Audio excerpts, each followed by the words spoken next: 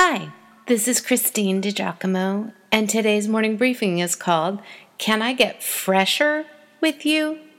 Okay, so sorry, I forgot to include the podcast last time, but I've tweaked it a little bit in sending you some of the same information. Life is truly a gift.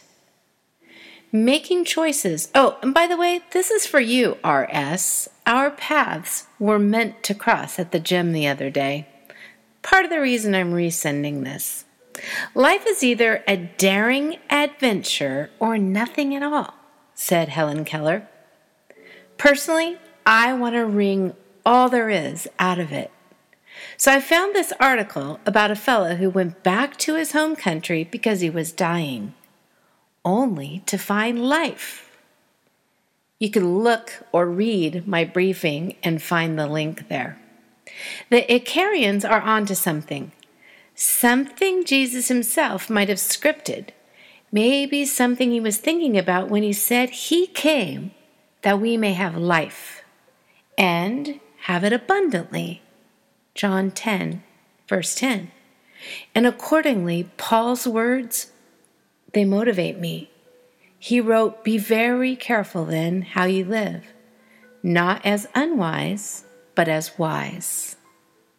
Wise living does not just honor God, but it increases our longevity. A little more research on longevity points to communities called blue zones, where people hold several priorities in common. Actually, I'm fascinated about this whole subject. But the key things are faith in God, steady, years-long relationships in community, maintaining a garden, a mostly plant-based diet. Those are the things that top the list.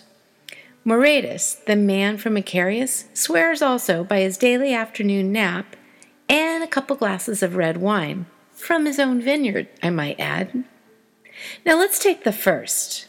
Our relationship with God, our faith. Jesus' brilliant reply when asked about the greatest commandment was this: love the Lord your God with all your heart and with all your soul and with all your mind and with all your strength. As we learn to love God more, our faith in Him grows stronger.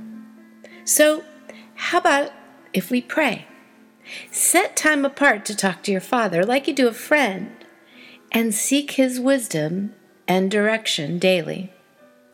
It's great to shoot little prayers up throughout the day, but why not start our days off with a few minutes of prayer? Learn to cultivate a little solitude in your life. The psalmist wrote, Commit your way to the Lord, trust in Him, and He will do it.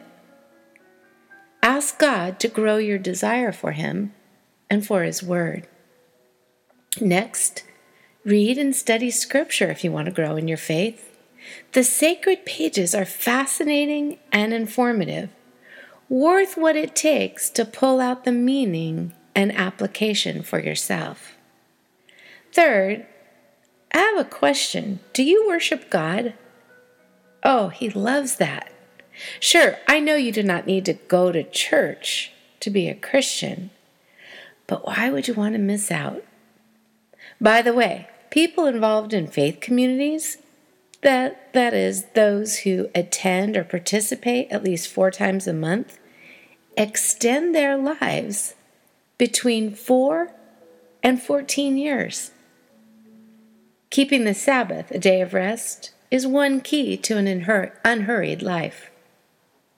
And finally, serve God by serving others. Giving of your time and physically serving is valuable in so many ways.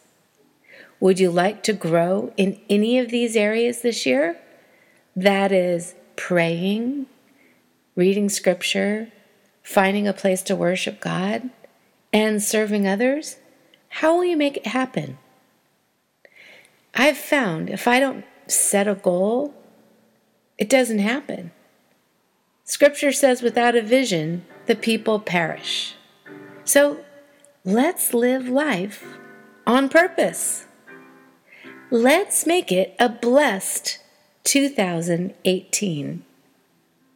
P.S. I thought the longevity angle was a fresh take on considering growth in the new year. I hope you found it interesting, and if so, here's another link, actually, a TED Talk by Dan Buettner called How to Live to Be 100. For me, it's not necessarily about extending my life, but feeling good, being well, and thinking well during my lifetime. What say you? Why don't you hit reply and comment?